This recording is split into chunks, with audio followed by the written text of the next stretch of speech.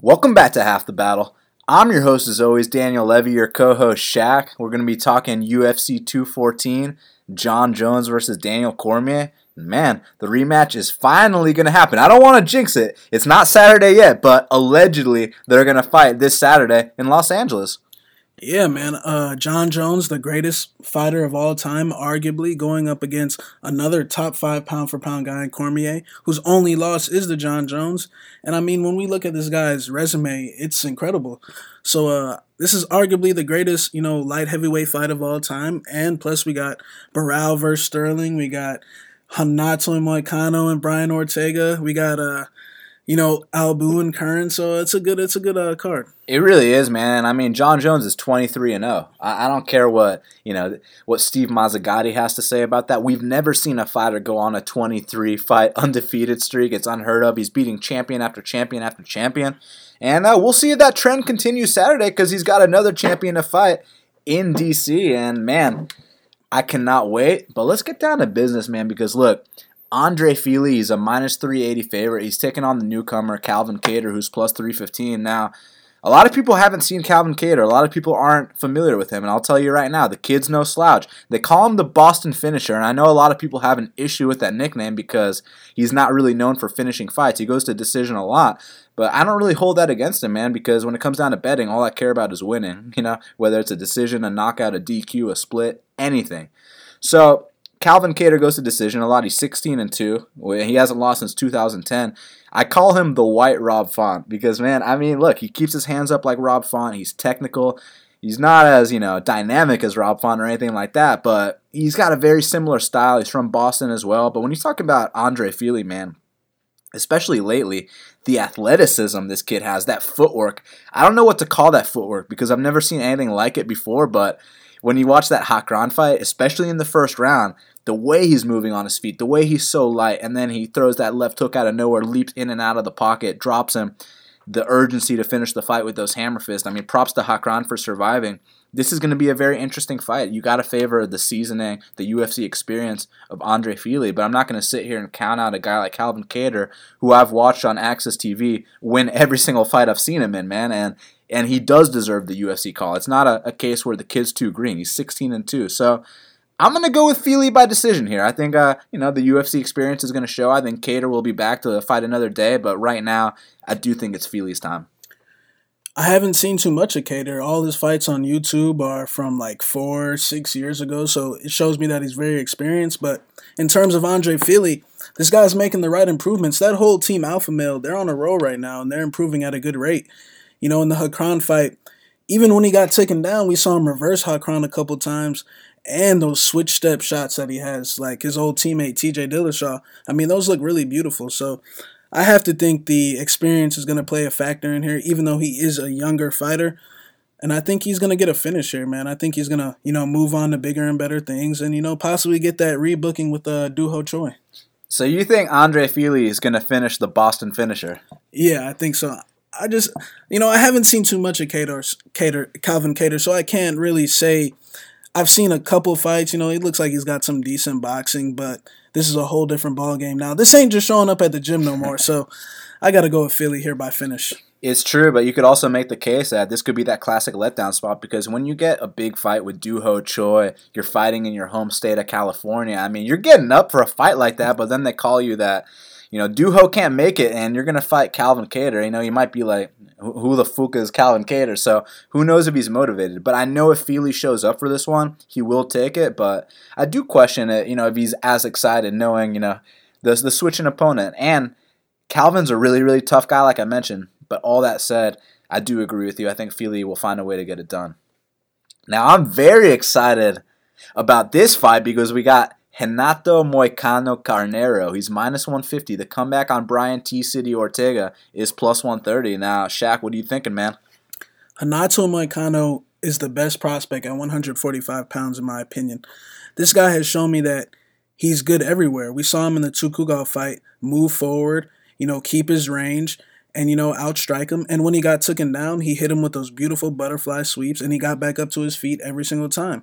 Then we saw him go in there against Jeremy Stephens, a big power puncher. He switches up the plan. Now he's moving backwards, staying on the outside. and, outstriking him, landing those body kicks, landing those leg kicks. And even when they got inside the pocket, he beat Jeremy. And then we saw him take down Jeremy easily 2 times, where guys like D1 wrestlers like Bermudez, Frankie Edgar, even though Frankie did take him down, they're struggling to take him down, where when Hanato took him down, it was clean, no resistance at all. And, Ortega, he has a tendency to fall behind in his fights, lose the first 2 rounds, and his coaches always express deep waters, because he excels in chaos. But I think he's going to get down 2 rounds, and I think Hanato's just too poised. He's got that good ringmanship, and he's just too seasoned to engage Ortega in a wild, crazy fight. He's going to stay technical, he's going to stay composed, and he's going to win this decision easily.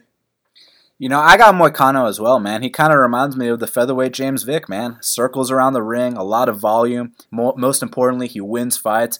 Maybe a little bit less on the flying knees than Vic, but that jab is out there, and he's always moving, and he doesn't feel a need to engage you in a brawl, which is a quality I love in a fighter. If you'll take a big shot, because Jeremy did hit him with 1 or 2. Look, when you're fighting Jeremy Stephens for 15 minutes, 1 or 2 punches are going to land, and when he took him like a champ. He stayed focused, he stayed disciplined, he stayed on his game plan. That's exactly what I like. When you talk about Brian T. City Ortega, to me, he just reminds me of the featherweight Gilbert Burns, and what I mean by that is, on the feet, he's a total punching bag, but he's got unbelievable jiu-jitsu. So, okay, all we got to do, we know how to beat a guy like that. We outpoint him on the feet. We pick him apart with the jab. There's no chance in hell that Brian T. City is going to outstrike Moicano. His only chance to win this fight is to somehow drag it to the mat and use his expert Brazilian jiu-jitsu. But Moicano's a black belt too, and I'm not talking to Ryan James black belt either.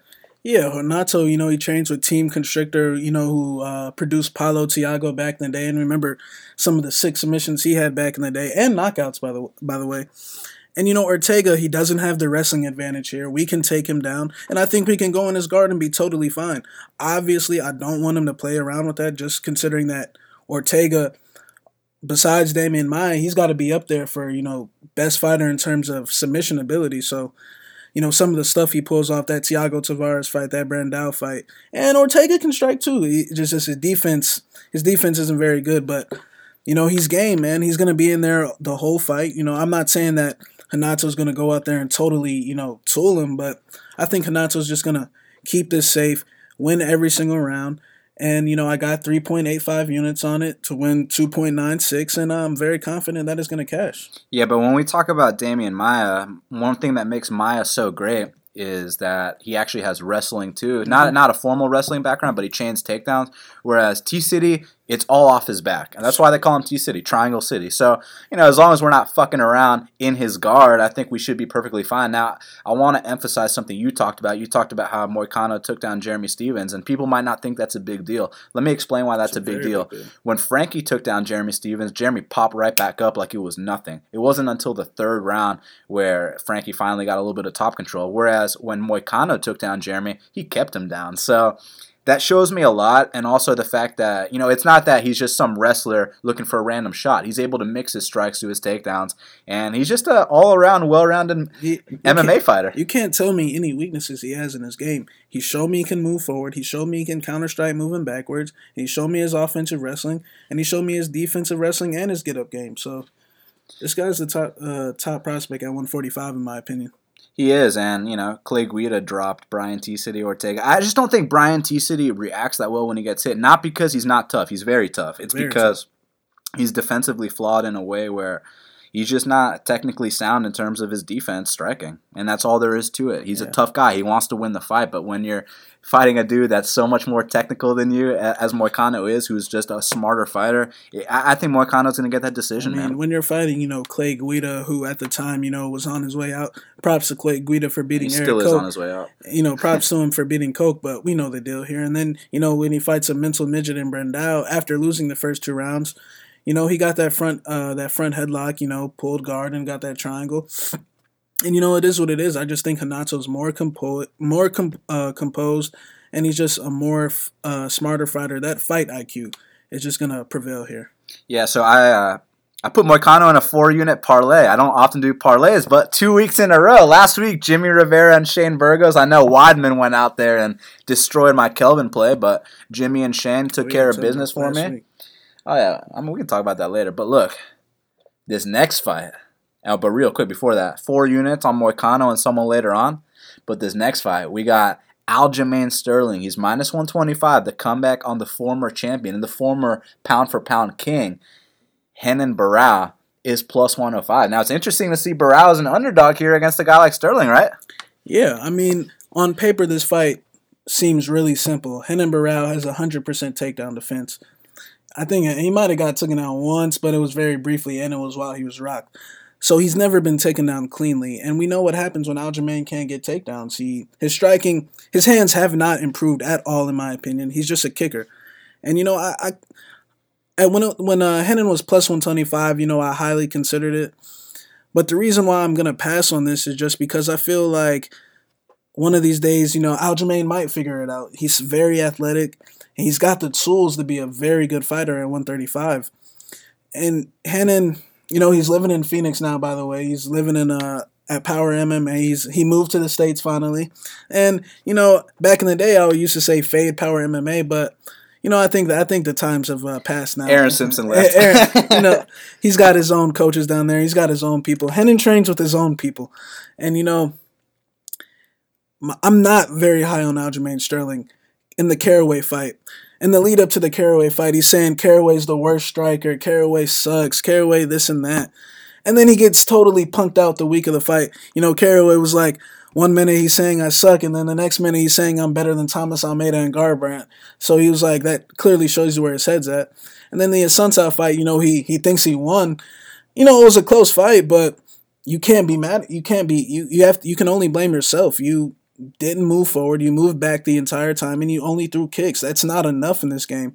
And, you know, I don't trust him at all at minus 125, but I pass on Barão mainly due to I'm not sure yet. Let me see him one fight and his new camp. You know, in the Nova fight, it was just a little, even though he clearly won, it was just a little too close for my liking. I feel like he should have wiped him out. You know, he arguably lost a round. I think he lost the first round in that fight. It was just a little too close. And, you know, like I said, Sterling's a very tough guy to fight. He's not going to engage you in a war. He's going to stand on the outside and run and throw kicks. And, you know, he could possibly out-volume Barão with that. And so I'm going to pass on Barão, but Barão is my pick to win the fight. I don't think Sterling's going to get a takedown. And when Sterling doesn't get his way, he has a tendency to break. And, you know, he's not fighting Augusto Mendes, who's a jiu-jitsu guy who's going to try to jump guillotines and stuff like that. So I think Renan's just a better fighter all around, and I think he's going to win. A split decision. This is a tough one for me to call, man, because I've always been aboard the fade Aljamain Sterling train, man. I mean, I was the original to fade Aljamain with you. I mean, we plus 350. plus 350 on Bryan Caraway, man. You know what I'm saying? That was the original Aljo fade. I've known this guy is all hype for a very long time. The issue here is that Renan Barão, you know, he hasn't looked the same for a very long time. Even when he went up to 145 pounds in that fight with Nova, he's looking slow. He's gassing out in the first round. Now, I have been looking at his Instagram. The dude's in incredible shape right now. Plus, he weaseled his way to make this an 140-pound catchweight, which I do think is advantageous for Renan Barão. The thing is, if I was guaranteed the Renan Barão that fought Brad Pickett, you know, that's max bet season. But the issue here is this is a very diminished, you know, post 2 TJ beatings, post USADA, post a lot of things. Stephens. Oh yeah, Jeremy Stephens happened as well. This is going to surprise a lot of people. I'm actually going to go with Aljamain Sterling. You pick Barão by split. I'm going to go Aljo by split. I think that it's going to be one of those sweaty fights that, you know, it could go either way. Whoever bets on it and loses is going to be super pissed. And I actually think the way that Aljo is going to win is he's not going to engage, you know, in a stand-up brawl, but he'll use certain strikes such as his jab, and then he'll, you know, side kick to the knee, run around the ring. He'll only use strikes like that. And then eventually he might push him up against the fence, land some knees to the thigh, just kill the clock, make it boring. I don't know how he's going to do it, but I think Aljo is going to win a split. Yeah, man. It's a very tough fight, but make no mistake about it. If Aljo gets through this fight and moves on to, you know, other top guys at 135, he will be faded. He will be faded indeed. Imagine Aljo versus Tomas Almeida. Yeah, of course. So, next up, and man, it already got good, but here it gets even better because Jason the Kid Knight. Now, I'm surprised he's a favorite here. He's minus 125. The comeback on Ricardo the Bully Lamas is plus 105. Now, Shaq, I don't like bullies, man, but what do you think about this fight? It's a very tough fight for both guys. Lamas, he's been top 5 at 145 for like the last 5-6 years, and we know his game. We know he's well rounded. He can wrestle, he can strike, and we know that his chin is a little questionable. We've seen him get KO'd several times. We've seen him get wobbled several times, but my thing is, look who those are against. Chad Mendez's of the world, the Aldos of the world, the Holloways of the world. The Yuri Alcantaras. I mean, yeah, you know what I'm saying? Like, that was like... That's more acceptable than Danny Castillo. That was 20 years ago, but, you know what I'm saying? Look at the guys he's facing. And, Jason Knight, in my opinion, for example, look at all the prospects at 145 over the last year. Doo Ho Choi, he took that beating from Cub Swanson. Yair Rodriguez against Frankie Edgar had to take that beating. Mirsad Bektik versus Darren Elkins, he had to take his first loss. T-City about to take that beating. T-City's about to take that beating. And Hanato at some point, he's going to have to take his beating as well. So these prospects all have to learn that lesson, and they're generally from these top 5, top 10 vets that have been, holding their spot in the top 10 for years and years and years. And, I think that's going to happen here. I know Jason Knight's got that amazing guard, but I think Lamas is actually going to nullify that, man. I think Lamas is a very smart fighter. He is what he is, He hasn't improved, but he hasn't declined, in my opinion. I think he's going to, get in his guard. I think he's going to beat him on the feet as well. I think he's going to run away, throw kicks, land the bigger shots inside the pocket. He has the wrestling advantage, in my opinion. Knight's got some good takedowns too, but I don't see him taking Lamas down. And I just see Lamas weaseling a decision out. I think he's just going to be the smarter fighter, the more intelligent fighter, the guy that's been in these more experienced situations. Not saying that Knight's experienced, but this is a whole different ball game now. You're not fighting Dan Hooker. You're not fighting a chinny Chad Skelly who sucks at striking. You're not fighting Jim Allers, you know what I'm saying? This is a whole different ballgame now. But I wouldn't be shocked if Knight rose to the occasion and pulled this win off, man. But if he did, boy, that'd be a huge statement, man. Taking out the number 4 or 5 guy in the world. Yeah, look, Ricardo's really damn good. And one thing that he's known for that he doesn't get a lot of credit for are his kicks to the calf, man, because traditionally, people kick to the thigh. You're used to, you check those kicks, but no one trains checking kicks to the calf, man. And you hear about Jose Aldo, walking with crutches after their fight, and it was 49-46 Aldo. That tells you how hard Ricardo Lamas kicks. I thought Aldo was the hard kicker, right? Ricardo Lamas is no damn slouch at all. Even when you watch that fight with Mendez, he was picking apart Mendez until he got caught with the big shot.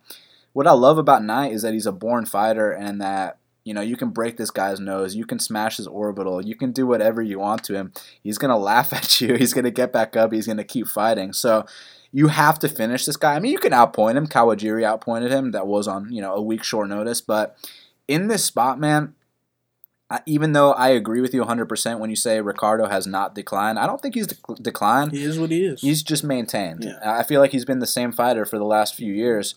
And I think the difference here is actually going to be the hunger of Jason Knight. I think it's going to be 1-1 heading into the third, and it's going to come down to who wants it more. And even though Ricardo is the more experienced guy, I do think that Jason's going to push that pace. Ricardo's going to shoot for a takedown, not get it. Jason's going to be like, oh, we shooting takedowns now? He's going to start talking to him a little bit. He's going to start, the volume's going to start to add up. And I do think that Jason Knight is going to walk home with a 29-28 unanimous decision. So it's going to be a very good fight. It's going to be a nail-biter. I'm staying away from a bet, obviously, but I do have Jason the Kid Knight, man. Yeah, man, it's a very tough fight. When it was like, at one point, I think it was like plus 110 Lamas. I looked into it, but Knight put that fear in me, man. He's so hungry. He's so determined to get these wins, and he that confidence thing, like Conor McGregor, coming up the ranks, that confidence thing is such a hard thing to beat. And like we said, Lamas is what he is. He hasn't declined, but he hasn't improved. So yeah, and with Lamas, he'll be winning a lot of his fights, but then he'll get caught. I know this was a long time ago, but Yuri Alcantara, Danny Castillo, and most recently Chad Mendez.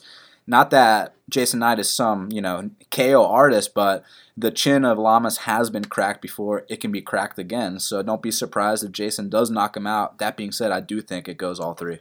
Yeah, and the reason why I took Lamas is just look at his losses. They're only to the top guys, and I don't think Jason Knight is a top guy yet. And that's what we're going to find out Saturday night, man. So now it's time for pay-per-view, which I hope all you guys are buying. Support the sport. And man, you ready for this? Because look, Volkan Ozdemir, he's going to look to make it 3 upsets in a row. He's plus 150.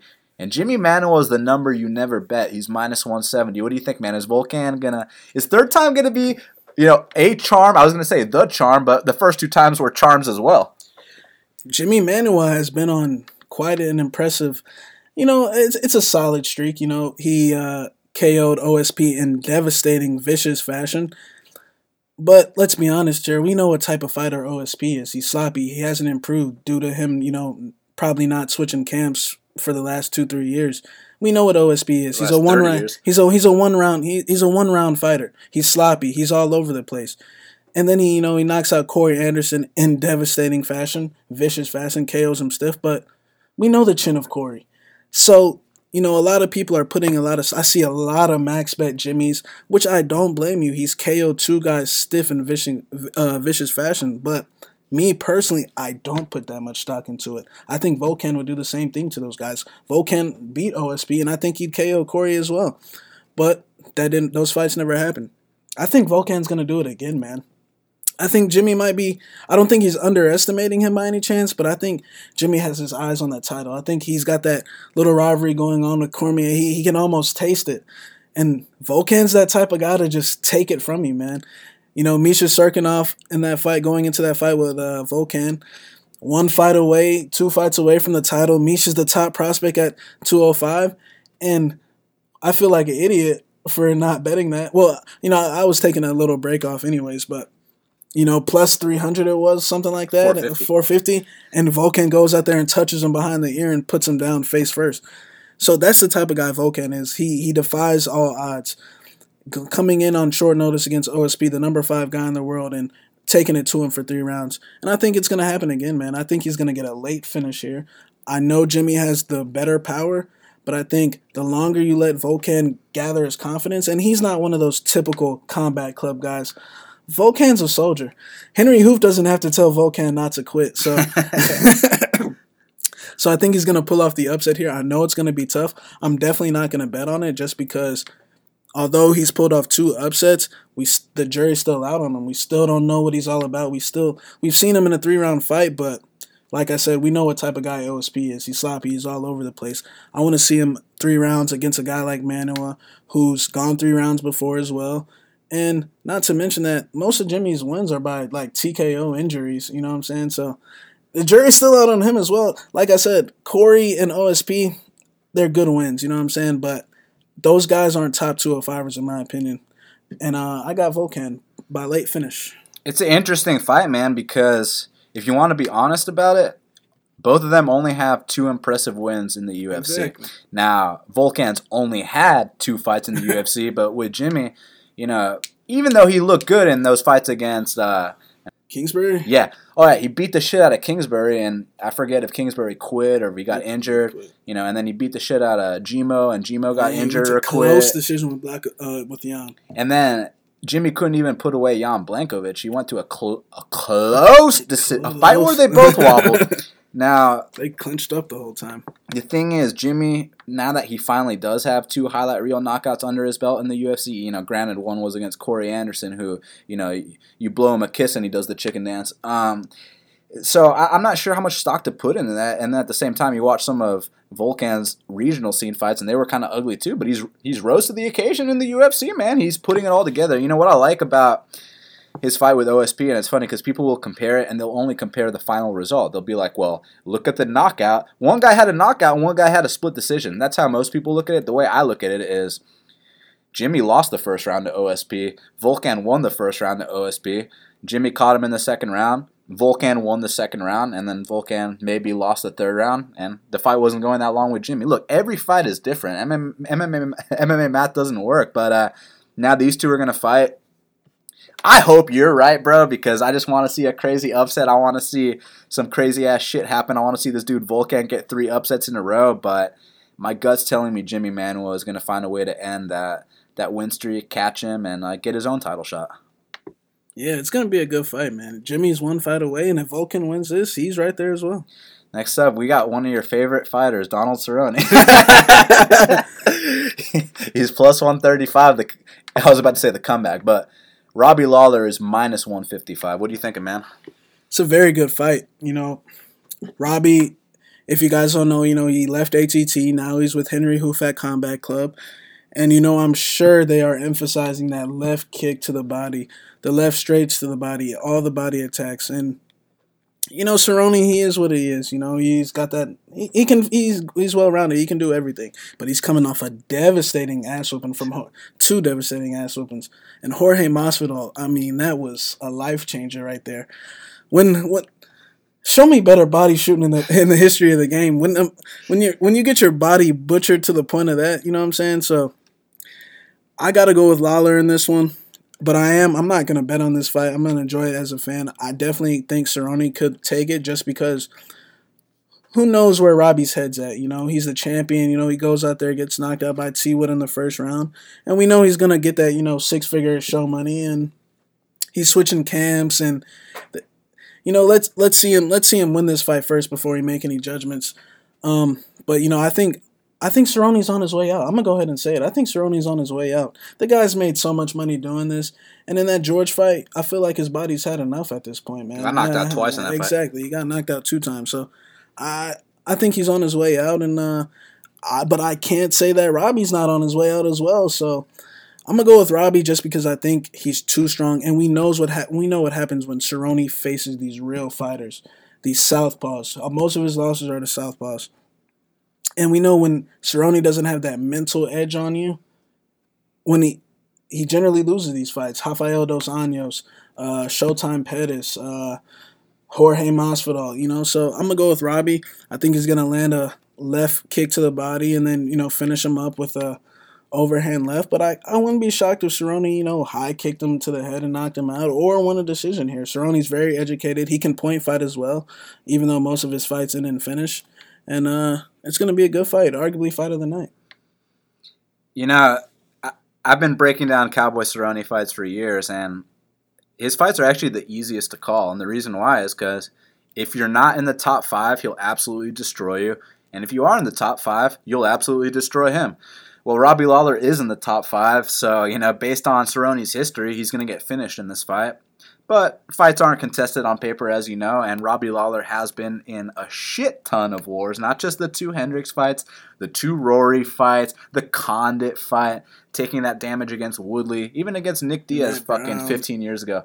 Matt Brown, I mean, it adds up, and all the Strikeforce wars. So it's one of those things where I was actually looking at the fight doesn't go the distance prop, but then I thought about it, and I was like, well, all of Lawler's fights basically go to the 5th round, so why the fuck would I play that? This is a 3-round fight. But at the same time, these southpaws with educated body kicks with serious pressure, they always give Cowboy problems. Evan Dunham's a southpaw, but he doesn't have pressure. That's why Cowboy beat the fuck out of him. But you saw Cowboy straight quit the second time he fought RDA, and we know for a fact if Kelvin fought Cowboy, that would have been a massacre. So if Robbie's got his head on straight, man, I see him just walking Cowboy down and knocking him out. But that's a big if, man, because he leaves the gym that brought him to the belt. And the reason he left was because he lost his belt to Woodley, right? And, Woodley is apparently ATT, even though he never goes to ATT. He was Rufus Sport when he won the belt. So Robbie walks back into ATT after losing his belt, and then he sees a big picture of Woodley on the wall. So, of course, he left ATT, you know what I'm saying, man? But now he's with Henry Hooft. And it's going to be interesting if, is Robbie just showing up to get that 6-figure paycheck, or is he hungry to go out there and win the belt again? It all comes down to that because we've seen what a non-motivated Robbie Lawler looks like. And if you're not familiar with what I'm talking about, go watch any of his fights in Strikeforce. Go watch him shadow box around Tim Kennedy for 3 rounds. Go watch him shadow box around Baba Lou for 3 rounds. That's what an unmotivated Robbie Lawler looks like. So if he comes out there and doesn't throw a strike and is just, using a bunch of footwork, not throwing shit, don't be surprised. However, if he is motivated, if he does have that fire in him, I think he's going to run through Cerrone. So, it's just about rolling the dice and seeing which guy you're going to get, because if Robbie's not on his game, Cowboy has a very sneaky high kick, and we saw Robbie get rocked with that high kick against Rory, against Condit. So Robbie can be put on ice skates. He can do the chicken dance. Don't make no mistake about it. But with Cowboy, you kick him to the body, he starts making faces, and he's not very confident when someone attacks him right out the gate very hard. So Robbie's got to do that. If Robbie comes out here with the right game plan, he's putting Cowboy away in the first round. But if he's unmotivated, it could get sketchy and Cowboy could catch him. So I got to pick one. I'm going to pick a motivated Robbie Lawler to finish Cowboy Cerrone. Now, man, we have a minus 1375 favorite on the card as well, Shaq. Because Cyborg is taking on Tanya Evinger, who's plus 900. So, I would assume we're going to pick the minus 1375, but let's talk about the real issue here. Will the fight start round 2? That's the prop I was looking at. And, I got burned again. Cyborg versus Leslie Smith. I took that shot to see if I lost on that shot on Leslie Smith trying to make it to the second round. And, I'm going to stay away from it, man, because it's not a I don't know much about Evinger. I mean, when you're fighting these jobbers in Invicta, you can easily look good, and she lost one. She got armbarred, but it got changed to a no contest. So chicks in Invicta can compete with her, you know what I'm saying? And Cyborg, I mean, she's a freak, man. When she hits chicks, these chicks are already scared of her going in. She's big. She looks, no offense to her, she's a great fighter. But she looks like she's she what she looks like, man. She hits like a guy, and these chicks are scared of her, man. I don't see anything changing. I think she's gonna go out here, touch her up, and get her out of here in the first. But I wouldn't be shocked if Tanya made it to the second. She strikes me as a very tough chick, and I just don't see anything she has for her. Cyborg has the advantage everywhere. I hope it goes past 1.5 rounds just so people can sweat. And but look, Evinger, off her back, she does attack with submissions. I just think all that's going to be neutralized, not to mention she's a natural bantamweight. Cyborg's a natural fucking welterweight. You know what I'm saying, bro? So, yeah, I would imagine Cyborg puts her away early, but I do hope that it gets sweaty because you should not be parlaying minus 1375 favorites if you're sharp. Now, here we go. You ready? Shit's about to get real here. Now, I bet people that parlayed Cyborg are going to say they hope this one gets sweaty for me. And you know what, man? I kind of hope it does because there's nothing like earning that win. You know what I mean? Something about... Like, remember when Zaleski got that split, even though we thought he won every round? There's something about earning that split decision I really like in this gambling game, especially when it's a plus 180 dog. But here it's not a plus 180 dog. Here it's minus 200 with the comeback on Damian Maia at plus 175. And, man, Damian Maia, talk about defying the odds. I've been picking against this guy for a long time and getting it wrong almost every time. But I think that finally... Hopefully, I might get it right this time. Is Damian going to backpack the T-Wood? I stayed away from it just for that fact right there. I couldn't find anyone to parlay T-Wood with. I do think T-Wood is just a horrible matchup for him. I kind of see this fight going similar to the Dong-Hyun Kim fight. I think Damian shoots and he gets stuffed very easily early, and Tyron's pressure is just too much. I thought Damian arguably lost to Jorge. I mean, anytime they were in standing exchanges, Jorge was fucking him up every single time with the leg kicks. And, Damian just backpacked him, had that top control. And, George, who really is a 55er and nowhere near... We bet George, though. Yeah, but I didn't bet George. But, I bet George. I thought George was going to win the fight. But Tyron's just a different level when it comes to physical strength. I mean, just look at him. We saw him in the hotel when he fought Robbie, and I mean that dude's huge. He's cocked, and I think he's gonna stuff the takedown and knock Damian out in the first round. But I stayed away because Damian Maia is Damian Maia. You have to respect. What if he does get on top? Oh shit! Now you're in fucking trouble because we know the cardio. If Tyron gets gassed out, we know what happens when Tyron gets gassed out. He backs into the fence, and backing into the fence against Damian Maia is. You're asking to lose. You're gonna get taken down and you're gonna get subs. So I stayed away from it, and I couldn't find anyone to parlay T-Wood with. I wasn't gonna force it with Jones or someone else or Dober, for example. So I'm gonna go with T-Wood, but I'm definitely gonna pass. But I got him by first round KO.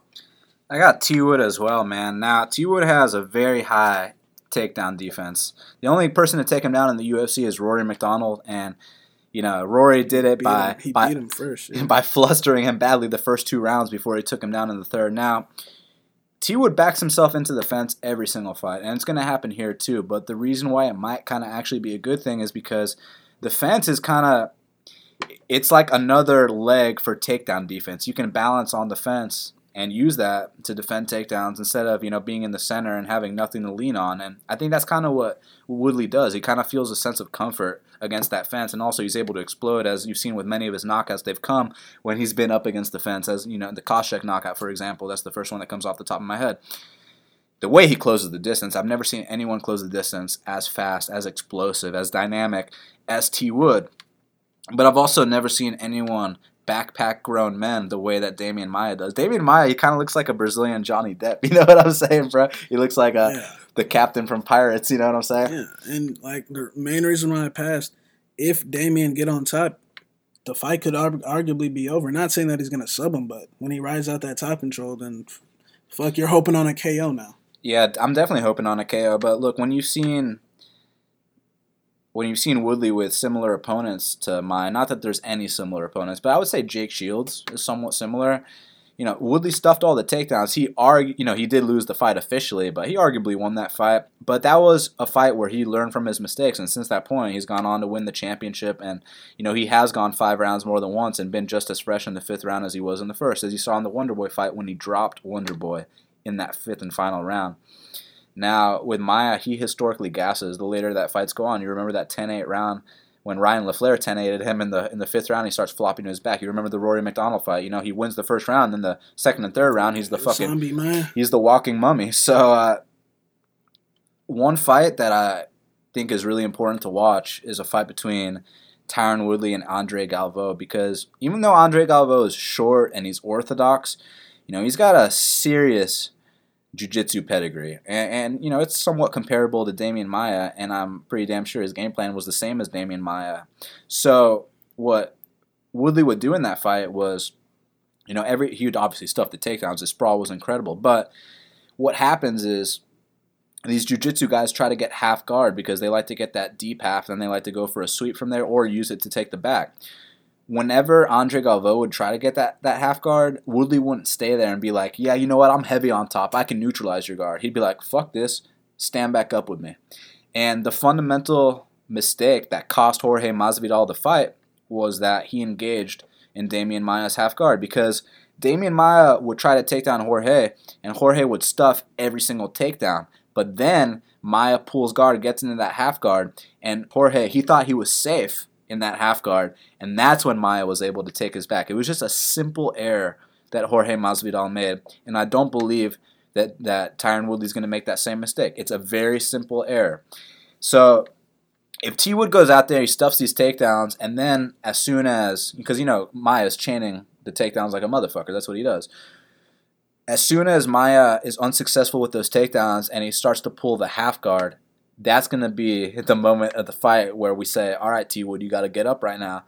If T. Wood stays in his half guard, that's when I walk away, from the screen. That's when I throw the remote at the screen and walk away. However, if T. Wood does what I think he's going to do, what I know he's capable of doing, when Maia tries to get that half guard, that's when we stand back up and make him try again. If we do that, it's smooth sailing and we knock him out in 1. So it all comes down to that, man. But I do think T. Wood's smart enough to do that. I think T. Wood, I love T. Wood, man. I know a lot of people love to hate him. Maybe that's why I like him so much, because he's not a very liked champion, but I like him a lot. I think he's one of the most underrated champions in the UFC, not just in terms of his physical abilities, but I think he's one of the smartest guys in the UFC. I think the dude's brilliant, and he knows how to win fights. He knows how to use his physical gifts to his advantage.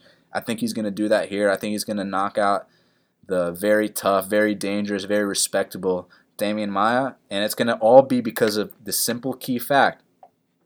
When Maia tries to get that half guard, Woodley's not going to let him. If I'm wrong and Woodley lets him get that half guard, then hey, I'll take my L like a man, like I always do. You've never heard me cry about an L. But I fully expect on cashing this, man. I don't think Woodley's dumb enough to play in this dude's half guard. So, 4 units, Woodley Moicano, plus 157. Let's fucking get it. Yeah, man, I agree, and I hope that bet cashes for you. Yeah, I hope so too, man. But what do you think about this reasoning? Because when you see Maia chain these takedowns together, people have been able to stuff it kind of like Jorge did. It's just that when you engage in his half guard because you think you're safe there, that's when you're really fucked. And I just think T. Wood's too smart for that. Yeah, well, in that 3rd round, in the Jorge fight when it was 1-1, I think Damian ended up catching a kick or something like that, and they went all the way from one side of the fence to the other. Jorge stuffed as long as he could, but once they hit the fence, he took that back, got that hook in, rided out that top control. But, I think T Wood's just a little bit too physically strong. I definitely understand that parlay, but I had Moicano at a lower line to play enough straight, so I just took that. And lately all my parlays have been hitting, so I figured out my luck was probably gonna run out if I tried to do it again. So I just kept it with Moicano, but like you said, I got T Wood. Look, I understand the risk, and I understand there's a good chance Moicano wins and then T Wood loses, and I'm gonna be really pissed off because it is my policy to not do parlays and to play shit straight, but I'm rolling the dice here, man, because I was either going to do 4 units straight on Moicano and then 4 units straight on Woodley, have an 8-unit risk. I'm cutting my risk in half now. However, I'm cutting my risk in half in terms of amount risk, but in terms of the actual outcomes, both have to hit for me to win. So we'll see what happens, man. It's going to be very intriguing. Yeah. I cannot wait to sweat this one out, but I cannot wait to sweat this one out coming out a winner. You know what I'm saying, man? That's the best. But speaking of the best, Johnny Bones Jones. Wow, he's right. He's right in max bet range, my man. He's minus 250. The comeback on Daniel DC Cormier is plus 230. And now, man, the first time they fought, I did max bet John Jones. It was, 4-1, arguably 5-0. It was a one-sided fight. And now they meet again, but DC is actually the champion now. Yeah, John Jones is the number 1 or number 2 greatest fighter of all time, in my opinion. And, going into that first fight, DC on paper had the wrestling advantage, but when they got in there, Jones out-wrestled him. And rather easily. DC had a couple nice takedowns, but Jones popped up every single time. My thing with Jones is, eventually there will be someone to catch him on the inside when he reaches out and tries to hand fight. Someone will catch him with a big hook one of these days. I thought it was going to be Rumble Johnson, but, unfortunately he quits a lot, He quit the sport. He quit the sport. But I don't think DC has the one-punch knockout power to do that to him. And I just think John is just going to do what he always does. Edge out every single round, win 49-46. I think he's going to take down Cormier. I think he's going to get up if Cormier takes him down very quickly. And I just see him landing those elbows, landing those side kicks to the knees, just landing the typical John Jones arsenal, man. And he's going to prove that he's the greatest fighter of all time. I really want to talk about this John Jones versus OSP fight because people shit all over John Jones for that fight. But Shaq, since we, break down every single card, we watch, every single fighter on every single card, we watch thousands upon thousands of fights, right? So when it finally came down to watching Jones versus OSP again, going into it, I'm like, yeah, Jones looked like shit, this and that. But then I watch it, I'm like, this motherfucker's damn good, man, because we've been watching thousands upon thousands of fighters, and then you get the chance to watch a John Jones fight, and you're reminded how damn good he is. You're reminded why he is the best fighter, pound for pound, on planet Earth. Don't give me no Demetrius Johnson shit. John Jones is the number 1 pound for pound fighter. I don't think it's even debatable. I personally don't even think Demetrius is top 5 pound for pound, but that's a discussion for another time. And I hope you guys give me shit for that, even though I'm right. Now, as far as this is concerned, man, Jones fucking worked OSP every single round, man. He didn't take any unnecessary risks. He did whatever he wanted to. He took, 3 punches the entire fight? 3 punches in a UFC championship level fight? You know what I'm saying? Like, it was an easy performance, man. And it was also one of those things where he was training to fight DC. It was a late switch up, man. And it's a completely different body type. So he kind of just coasted and got the win. But he's fully prepared for DC. I feel like we're going to see things we didn't see in that OSP fight. And look, he's got a 12-inch reach advantage. You know that, Shaq? 12-inch reach advantage? But more importantly, he uses that 12-inch reach advantage, whether it's the jab, whether it's the eye poke. Yeah, hey, you do whatever you can. You get 2 warnings, so take advantage of those 2 warnings, get 2 eye pokes in, kick him in the balls one time, get a warning, and then we start kicking his knee. Then we start kicking his thigh. Then we take down the Olympic wrestler. Because, look, John Jones took him down like 5 times. Remember when he took him down like 3 times in a row, that first fight? How humiliating that was for someone on the caliber of Daniel Cormier. I'm a huge Cormier fan. I like the fact that he is the little guy in the division, and he's the champ, and the way he closes the distance. He's got the reach of Cormier's got a 72-inch reach. There's Shane Burgo's got a larger reach than him. You know what I'm saying, dude? So I like how he closes the distance. I like how he lands big bombs. I like how he chains his takedowns. And the dude's tough as fuck. I mean, we've seen him get dropped by Gustafsson. We've seen him take a big head kick by Rumble Johnson and just come forward and win the fight. The thing is, Jones has him outmatched everywhere, and Jones is just as tough, if not tougher. I'll say tougher because when it came time to embrace the grind in the 4th and 5th round of their last fight, Jones was the one that did it, man. Now, we can talk about all the outside the cage issues. I'm not convinced Jones was a victim of USADA like DC's trying to say he was. I don't really think that's the case. I think the dude, he likes to smoke weed. What's the big deal? And he likes to do a little coke every now and then, man. I mean, honestly, what's the fucking big deal? It's not like he's doing it every day. If he was doing it every day, there's no chance he'd be performing like he performs, man. But, when you're as rich as he is, when you're crashing Bentleys, when, people are offering you coke at a party, okay. And then the next weekend he goes out there and he whoops DC. So I don't really hold any of that shit against him, man. Maybe the hit and run, you could have dealt with that a little better. But as far as the fighting, man, he's the best fighter on planet Earth. I'm here to watch people fight. I'm not here to fucking be a white knight and be like, oh, but he doesn't, oh, but he smokes pot. Oh, but he cusses. Oh, but he does this and that. I don't give a fuck. I want to know who the best fighter is. Fist fight on a Saturday night inside a steel cage. Jon Jones is the best fighter on the planet. That's what I'm tuning in for. I want to see real men fight. That's what Jon Jones is, and I think he's going to get it done. Late submission. I think he's going to submit the Olympian, something that's never been done and will probably never be done ever again. Look, it's probably going to go the distance. We both know that. But I want to be bold and go on record and predict a finish for the greatest of all time, Jon Jones, or as my friends in Brazil would say, Jon Jonas. So I got Jon Jones here, man. Yeah, I agree. And if Jon wins this fight, man, he's the greatest of all time. He already is. He's neck and neck with. But let's wait for McGregor to come back and see how he does. Them two are my 1 and 2 pound for pound, and those two are competing for the greatest of all time. And you're right, DJ is not top 5 pound for pound. Chris Carriazo. We'll talk about it another time. When you're fighting Wilson Hayes, Chris Carriazo, Horiguchi, Bagantinov, Tim Elliott, come on, bro. Yeah. That's all I got to say about that. But I do need some DraftKings advice, so let's hit up Kyle Marley for the Big Marley Minute. And joining us now on the Big Marley Minute is Big Marley himself. Kyle, how's it going? Oh, man, not bad at all. I'm ready for this fight. Can't wait to see Jon Jones back in action. I actually had a good card last week, but one fight that I got wrong that you got very, very right is the All-American Chris Weidman, man. It's a good pick, huh? Yeah, I cleaned up last week. I did pretty well, and that was a big part of it. Chris Weidman killing it with how many points? 113 points, and he's only 30% owned in big contest. That's a good play. Yeah, Weidman definitely came through for you. I didn't see that happening at all, man. And but you know what? Zaleski and Jimmy saved my night. Nice. So, yeah, stepping it up. Next week you'll do even better. This week you'll do even better. And then just keep getting better, man. The more you play, the more you learn.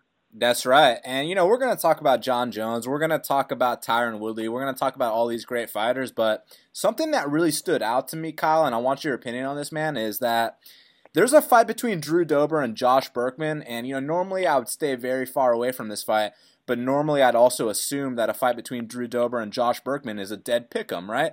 Well, they currently got Drew Dober minus 360 with the comeback on Josh Berkman at plus 300, which I think is very off, man. You think Josh Berkman might be worth a look here?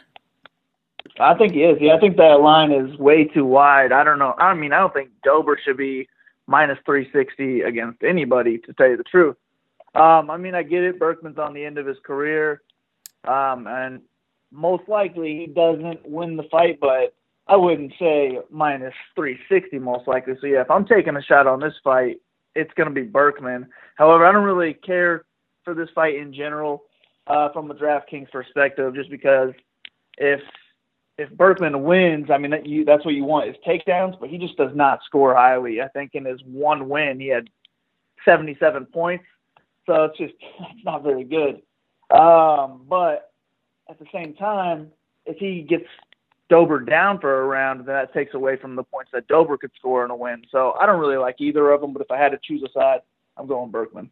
And for the fans, bear with us. We're going to get to the exciting fights here in a second. But Kyle, look, there's this kid named Jared Brooks, and from what I've seen on the regional scene, This kid can wrestle his ass off. We know takedowns score big points in DraftKings. He's fighting a guy in Eric Shelton who he's very talented, he's very athletic, but his one downfall is the takedown defense. Are we looking to put Jared Brooks on our lineup? I do like Brooks. I like this fight in general. Unlike the last one, I like both of these guys. So if you think Sheldon's going to win, he has to be in your lineup because I think this is going to be a good fight, a lot of ground scrambles, which is what we like. And if I'm picking a side, I like, as you said, Brooks because he's a wrestler. I love the wrestlers in DraftKings.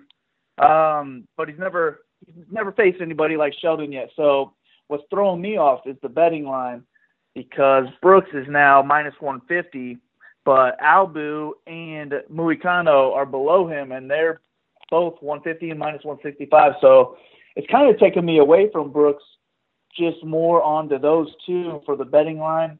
However, I mean, they're not going to get as many takedowns as Brooks is. If he wins, he's going to get a lot of points, and I like that. Jason the Kid Knight, look, he's taking a step up in competition fighting the vet Ricardo Lamas. But before I ask you your opinion on this, can you confirm with me that Jason Knight's been a very high DraftKings scorer throughout his UFC career? Every fight he scored more than the previous fight. So in his first win, he scored 73 over Allers, 83 over Hooker, 102 over Caceres, and then in his last fight, 108 over Skelly. So that's decent. Definitely those last two over 100. That's what you love to see in the GPP. So I do not hate this play at all. I'm going to be on both sides of the fight. I keep going back and forth with my pick, but right now I'm leaning towards Knight. So I think I will have quite a few Knight lineups. However, if you're throwing in multiple lineups, I would not hate if you're doing one lineup, throw in Knight, and then do the exact same lineup, but with Lamas instead. So you guaranteed the winner of that fight in one of them. And if it scores high, maybe you're going to win a GPP. Look, Lamas, he's a grizzled vet. We know that he's been in there with everyone. He wins most of the fights he's in, but the times that he has lost, I mean, we're talking devastating, vicious knockouts against Yuri Alcantara, against Danny Castillo, against Chad Mendes. So you could be looking at a Jason the Kid Knight knockout victory here, and if you said that every single time he scored more points, I would assume knocking out Ricardo Lamas as an underdog would score more than 108 points. Yeah, it could very well could, especially if it's like first round. If he gets the knockdown to go with the knockout, the knockdown is 10 points, first round is 90 points, so then it's just all significant strikes are added on top of that. So I can see it being more than 108 if you can get that knockout. I don't see it being a knockout. I think this is just going to be a good 3-round fight, a little bit of back and forth. But if you're right, yeah, you better be putting Knight on your team. Now, Donald Cerrone's fighting Robbie Lawler. Look, on paper, someone's getting knocked out, but obviously fights aren't contested on paper. Are you putting both guys in separate lineups, or do you have a lean a certain way? I'm actually leaning more towards Cerrone because he's the underdog. Lawler is 8,500 on DraftKings, and he just does not score very highly. He hadn't scored over 100 points since the Volker fight. And then let's see. McDonald, 73, Hendricks, 75, Ellenberger, 94, Brown, 86, Hendricks, 88, McDonald, 85, and then Condit, 86. So it's just, I want more than 100 points if I'm going to get somebody that's that expensive. So I would rather have Cerrone, who I know is always going to put up high points if he scores. And, I mean, I don't know if Lawler's on the same supplements he was when he was on his crazy run. So that also makes me want to lead towards Cerrone a little bit more, and he's 7,700 on DraftKings. So if you're going to pick some underdogs on this card, I like Cerrone to be one of them. Well, you got a fight between Jimmy Manuwa and Volkan Ozdemir, and the way both of these guys have been fighting lately, none of their fights are going the distance. They're knocking their opponents out. I would assume one of them is getting knocked out. The question is, where's the value here? The value is on Ozdemir, which is really throwing me off because I like Manuwa quite a bit. I think he gets the knockout. I've not been too impressed with Ozdemir. I was on him over OSP just because I'm not too impressed with OSP either. But that was pretty much just a sloppy win. And then his win over Serkinov was more of a fluke. Like, Serkinov must have been knocked out in training the week before because he barely got touched. It was ridiculous. However, he's $7,400 on DraftKings. And if he wins, I mean, he's been scoring a lot of points. So if he wins, he's going to score real high. And that's what you want on your team. And Manuel was always he's up at 8,800, so he has to get the knockout if he's going to score highly. That's the difference, and that's what's making me not get as much Manuel as I planned on, is what the betting line is looking like right now. Let me see. Ozdemir plus 150. Yeah, that's way better than everyone down there in his range. So he might actually make a few of my lineups, even though I don't really like him too much in this fight. Now, Tyron Woodley versus Damian Maia, this could also be one of those cases where you put both guys on different lineups, because if Tyron Woodley wins this fight, I would assume he's going to knock out Damian Maia in the first round, but we know when Maia wins fights, he backpacks people, he gets a crazy amount of takedowns. So what are you doing with this one? I actually like Woodley quite a bit. I think you're right. I think he will get that knockout. I was on Maia in his last fight. Glad I got the win, but I just don't see him doing that against Woodley. I think it'll be too much. I don't think he'll get him down, but I am worried about the backpacking, which doesn't really score any points in DraftKings because he's not getting that takedown with a backpack. However, if I'm making, let's say, 10 lineups, I do want Maia in maybe one or two just in case he does get that submission early. But I'm taking a stand on this. I like Woodley, and I like Woodley early, so he'll be in quite a few of my lineups. Well, I'm with you from a betting perspective, man, so I hope we're right on that. Now, before we talk about the main event, are you looking at all at someone like Barao, maybe our boy Moicano, or even an intriguing featherweight matchup between Andre Fili and the newcomer Calvin Kattar? The Barao-Sterling fight, I think, is a fade. Either way, I don't think either guy scores very highly in a win, so I would fade it altogether. Let's see here. Moicano, I think I would rather bet him.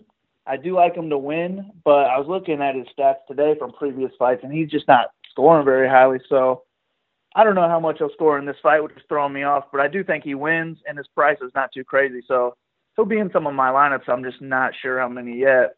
And then, yeah, I'm really intrigued in that Fili Kattar fight. Kattar fight. Just because I don't know enough about Kattar, but I think the betting line is a little bit too wide on that. With Fili being minus 380, we just haven't seen enough of Kattar, so I don't know if that minus 380 is warranted when you got guys like Jon Jones that are minus 255 and cheaper on DraftKings. That's a very good point, man. Now, when we talk about a guy like Jon Jones, we're talking about the greatest of all time, but his last however many fights have gone the distance. That being said, man, does he score a lot of points when it goes the distance? Yeah, I think the least amount of points he's ever scored is like 88 or something like that. And I mean, I'm going to say right now, like you say, it's max bet season. I'm all in on Jon Jones this week, especially from a betting standpoint, but the thing about it with DraftKings is if you're playing in those huge tournaments, like the main one, the $8 that 29,000 people are in, he's probably going to be 50% owned. So that's 15,000 lineups with Jon Jones. So you kind of might want to differentiate yourself when it comes to those bigger tournaments. But I like Jon Jones to score over 100 points. So he's for sure going to be on my cash team. If he loses, he's still going to put up a whole bunch of points, but I do not see him losing. It's just those bigger tournaments where ownership comes into play. Those are the ones you might want to stay away from them. Well, Kyle, before I let you go, man, anything I'm missing, anything I'm leaving out? Just the scariest person on the card, Cyborg. I think Evinger's probably a fade for me, but Cyborg, I don't know how she does not score over 100 points, obviously, and she is by far the biggest favorite on the card. I'm thinking she's a lock for cash as well. The only problem is you're going to have to go with one of those underdogs down low. So I would not fade Cyborg this week just because of the price.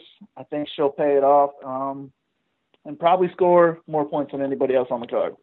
Yeah, but I mean, we're talking about a minus 1375 favorite here, Kyle. I know. That's what we want on DraftKings. We're not talking about betting. We're talking about DraftKings.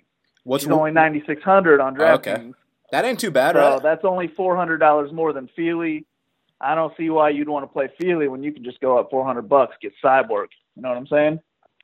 I do know what you're saying, man. Well, Kyle, it's been a pleasure as always.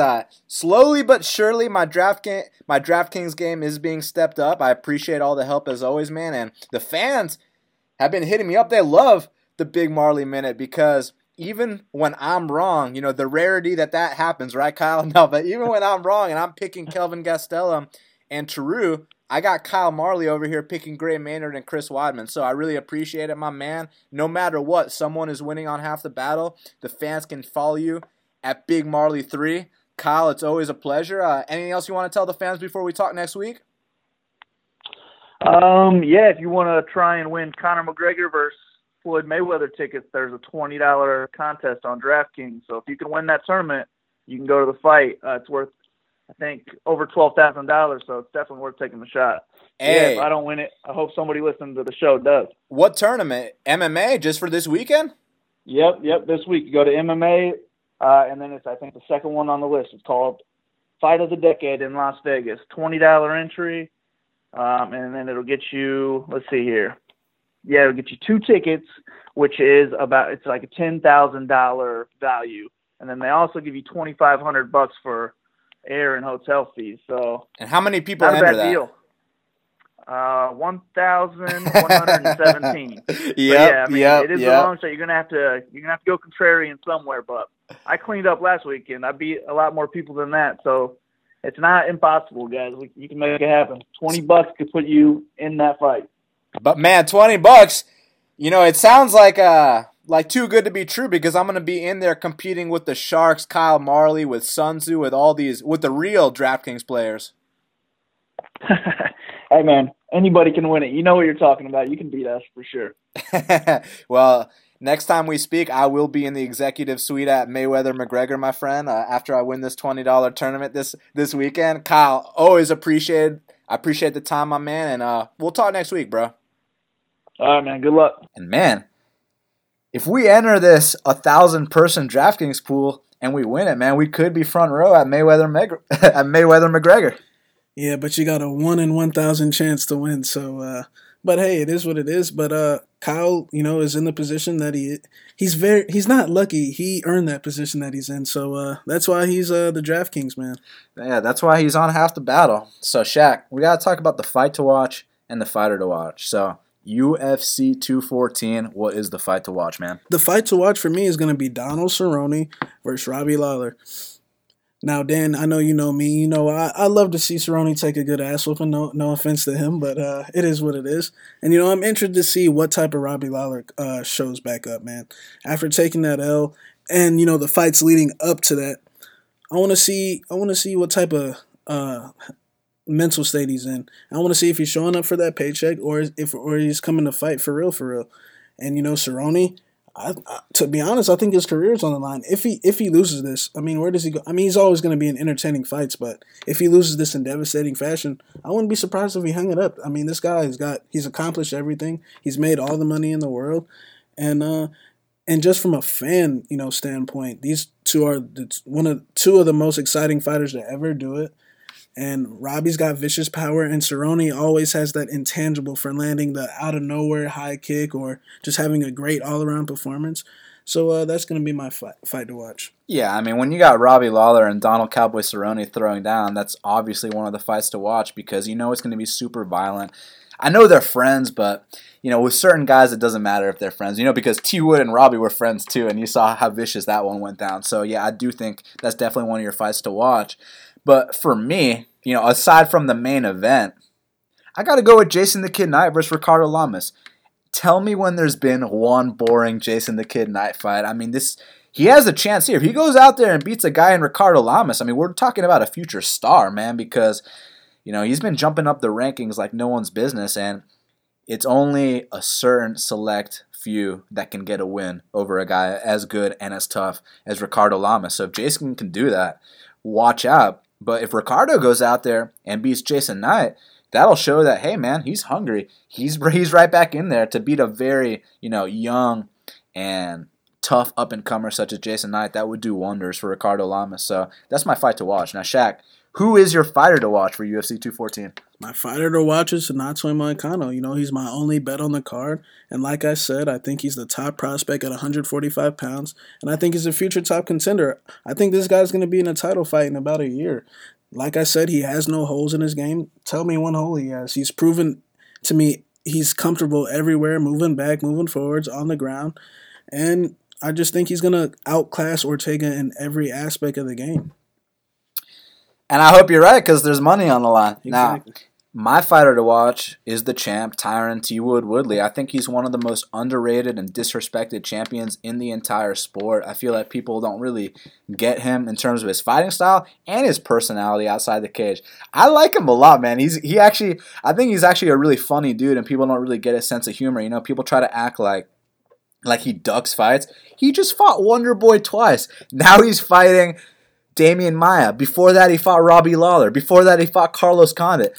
Tyron Woodley ain't ducking anybody. He's fighting all the best guys on planet Earth, and I really think he's one of the most disrespected champions on the planet. And I think he goes out there and knocks out Damian Maia. He might finally start to get the respect that he deserves. So for that reason, Tyron Woodley is your fighter to watch. Now, Shaq, we did it, man. UFC 214, it's going down this Saturday, live on pay-per-view, Anaheim, California. I can't wait, man. Yeah, man, I can't wait. I hope my bet wins. I'm very confident. I'm confident yours is going to win as well. And we're going to be doing a lot of high-fiving and Boaz and Iso. So I think it's going to be a good night. It's going to be a good night. Indeed, man. You know, last week, since we didn't talk about it earlier in the show, I mean, we both had successful weekends. It's just, Weidman came through. And you know what, man? I'm actually happy for Weidman, man. His back was up against the wall. He was in his hometown. I'm happy for the guy, man. Yeah, I fell into that trap again, of a fighter being done. I've been starting to see it from the outside looking in that, these fights where a guy's done, he's on a 3-fight skid and everyone's counting him out. Generally, a lot of the times they come back and burn us and, have a performance. They still have something left. But, my parlay of Chris Wade and Jimmy Rivera cash, Zaleski had a fight of the night performance against Lyman Good at plus 180, so those two won. But, I did lose on Kelvin. It's no big deal. I take the loss like a man, and every time I face defeat, I come back. That's right, and same here. Even though it was a winning night, still, that last, the main event does leave a bit of a sour taste in your mouth. But at the same time, I am super happy for Weidman. Because, look, man, he went out there. I like it when people have their backs up against the wall and they go out there and get a win. It's a feel-good story, and he needed that win so badly, and he went out there and did it. Look, if Zaleski and fucking Jimmy and Burgos didn't win, maybe I'd be singing a different tune. Maybe I'd be really pissed off right now, but I'm happy for Weidman.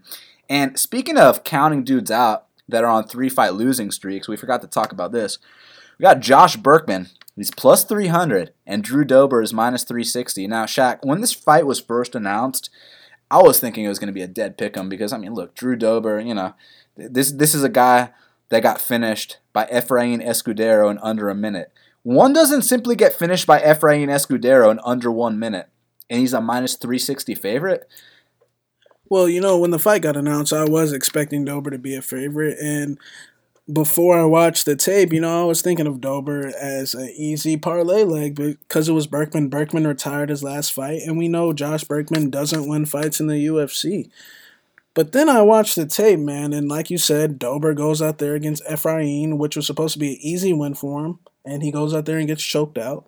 Under a minute, and then when he's fighting guys like Scott Holtzman, he's in these tough wars with him. He's 1-1 going into the third round, and he's getting touched up on the feet, and he's supposed to be a national Muay Thai champion, and the guy's stuck in the mud. He has no head movement. His takedown defense isn't very good. He's gotten better over the years, but he's not on par with not even some of the mid-tier lightweights. So I think this guy's barely holding on to a spot in the company. I think he will stay in the company, but he'll always be hanging on by a thread. And, Berkman, he doesn't win fights in the UFC, but this is, like I said, that typical spot where everyone is underestimating the underdog because, he's old, he's on his way out. But when you really look at the favorite here, what's he done? Jason Gonzalez, he pretty much... Jamie Varner. He loses most of his fights in the UFC. There's no really clear advantages he has in this fight. I think Berkman's faster, more powerful, and Berkman has the more experience. I know Berkman, he quits a lot, you know what I'm saying? So, but plus 300, man, I'm gonna go with Berkman here. I think it's that typical spot where these old vets that are done, quotation marks, come back and get a win here. This reminds me of that KJ Noons fight. I bet on KJ Noons thinking Berkman was done, and, I lost. So I got to give Dober a lot of respect, though, because he did one thing. There's one thing he accomplished where I'm like, this dude's a serious badass. He goes out there against Nick Hine. He loses a unanimous decision, and then he marries Nick Hine's sister. I'm like, yep, Dober's a badass. But as far as this matchup, man, I mean, it should be a dead pick'em. So when you see plus 300 on Berkman, I mean, in normal situations, I'd play it, but since it is Berkman, it'll just be, a tout master pick. But look, man, Berkman should not be plus 300 here. It should be close to a pick'em with a slight lean on Dober, but minus 360 plus 300, it's dog or pass at this point. So I'm passing, but my tout master pick, and I am top 5 in the world in tout master, is Josh Berkman. We'll see what happens with that because, one doesn't simply pick Josh Berkman. Now, next up, this is going to be good, man. We got an intriguing flyweight matchup between Jared Brooks. He's minus 150. The comeback on Eric, is it Showtime? Eric Shelton is plus 130. What are you thinking, man? Jared Brooks is a very high-level wrestler. I think he's like a world champion, world championship level type of wrestler. And, I haven't really seen too much tape on him. There's not too many fights on YouTube. He had a good fight with CJ Hamilton years back where he just completely straight up grinded him. Their wrestling was serious. But, I think this could be a factor of that UFC experience. Shelton, he went in there against Pantoja. I thought he lost 30-27, but he showed me some good things. In that fight. He landed some uppercuts, but, Pantoja likes to get hit a lot. But I think he's very athletic, and I think he could actually stuff these takedowns. He's actually got very good wrestling as well. And, it's that UFC experience. And I'm going to say he squeaks out a 29-28 decision. I think Brooks, spends too much energy trying to go for big slams, taking him down. And Shelton takes the last 2 rounds just by landing the more effective shots. And Jared Brooks gets that first UFC L. I agree with you that it's going to be a 29-28, but I actually think Brooks is going to win the 29-28. Look, Eric Shelton's got a lot of hype. He's super athletic, and for a long time people were saying, this could be the guy in the flyweight division. It hasn't exactly materialized, but I do see glimpses here and there, of the potential this kid brings to the table. But his biggest issue is his takedown defense. We're dealing with a stud wrestler here in Jared Brooks, so what I'm thinking is first 2 rounds, Jared Brooks is going to get those takedowns, but then that 3rd round, it is that UFC debut. I think he's going to gas out a little bit, and that's when Eric Shelton's finally going to wake up, and everyone that's betting on Shelton is going to be like, oh, come on, Shelton, finish him. Come on, man. And then you're going to pray that, you won either the 1st or 2nd round because you're going to win the 3rd round. But I do think it's going to be a 29-28 split decision for Jared Brooks. The takedowns will be the difference. Now, this is the last one, man. You ready? We got Alexandra Albu. She's minus 165. The comeback on Kaylin Curran is plus 145. Now, allegedly, Alexandra Albu is 2-0. Allegedly. We both know she's not really 2-0. Yeah, she's really 6-0. And, like I said earlier, this could also be a trap fight where Kaylin Curran is done. She doesn't win fights in the UFC, but Albu's coming off a 2-year layoff. And, in her fight against that Polish chick, she had some good takedown defense, very good in the clinch, and that guillotine choke was disgusting. It was razor tight. And we know it does not take much to break Kaylin Curran. But in Curran's last fight, she lost to Jamie Moyle, who was supposed to be an easy fight for her. They were trying to get her back on track. And, she goes in there and gets taken down and loses all 3 rounds, which is just proving that this chick was never good to begin with. But I don't think she quit in that fight. I think she just lost. I don't think she quit. I think she fought tough all 3 rounds. She's just not that good. Her takedown defense isn't good. She likes to strike with her eyes closed at times, so that shows me where her heart and head's at. And I just think, man, it's a case where she's just happy to be there, man. I think she's just a nice girl. And do I think she has it in her? I don't. But I wouldn't be shocked if she pulled this off just because Albu's coming off the layoff. And we really don't know too much about her, so I don't recommend betting on either side. If you want to play that fight starts around 3, I think it was like -1 something. If anything, I still wouldn't even play that, but I know some of you people like to bet things like that. So, if anything, I think it was really low. So, but my pick is going to be Albu just because I'll never pick Curran in a fight just because I question her heart, I question her toughness, and I question her skills. So, I'm going to go with Albu. I got Albu as well, and the layoff doesn't really concern me because it wasn't, a layoff because of the new drug testing, this or that. It's because, she's a smart chick. She went to school. I forget if she went, to become a lawyer or a doctor, but bottom line, like, how like Klitschko has a fucking PhD and shit, you know what I'm saying? Like, she's one of those chicks. Not saying that she's going to reach that level. All I am saying is that world championship karate fighter. I'm pretty damn sure she's got a Sambo background, too, that we don't know about. Because, when I saw her UFC debut... She's a master of sport. Master of sport. It's funny because I saw her that UFC debut, and, it says 2-0. I'm like, oh, she's 2-0. Shit, she's not experienced. Then she gets pushed up against the fence. You see that wide base. You see her swim for those underhooks. I'm like, yeah, this chick ain't 2-0. You know what I'm saying? She's got a lot of experience, and she's very composed in there. She's technical. The jab is on point. The kicks are on point. The takedown defense is good. And more importantly, she wants it. She's not going to quit. If she gets taken down, you see that look in Kaylin Curran's eyes. She makes that facial expression when she gets taken down. And, she lost the fight right then and there. With Albu, the fight ain't over till it's over. I got to pick the fighter with more heart and more skill and more will. And that is Alexandra Albu. So even though Kaylin Curran is quote-unquote due for a win, there's no such thing as being due for a win in this game, and I got Alexandra Albu. Well, man, now we officially did it. Now we covered the whole card. It's going down this Saturday, pay-per-view. Everybody support the sport and buy it. And Shaq, let them know where to follow you. I see you've been consistent with the writing, and what's going on, bro? Yeah, man, just follow me, MMA Genius 05. Follow the Sport MMA Matrix, TSM_MMA. And I even made an Instagram account, TSM_bet. So big things coming. We're going to keep cashing, and we're going to keep winning. Oh, so I heard your third-party track now. Oh, yeah. My bets are on Capertech as well, so you can go on there and check them as well. Yes, sir. For me, you already know, third-party track, baby, bestfightpicks.com/record. It's got the links to the Bet MMA and the Capertech records. Killing it this year. About 40 units up, 21% ROI. Looking to take things to the next level. If you think I'm satisfied with those numbers, you're very wrong. Even though they're better than anyone else's numbers, I still want them to be even better. Make sure you follow me on Twitter at BestFightPicks. Go to bestfightpicks.com for the play. Subscribe to Half the Battle on iTunes, SoundCloud, YouTube, and Stitcher. And man, all I got to say is that we got a new setup here in the studio, and we're going to be producing a lot more content, a lot cooler shit, better production, better everything. So until the next time, let's cash these bets.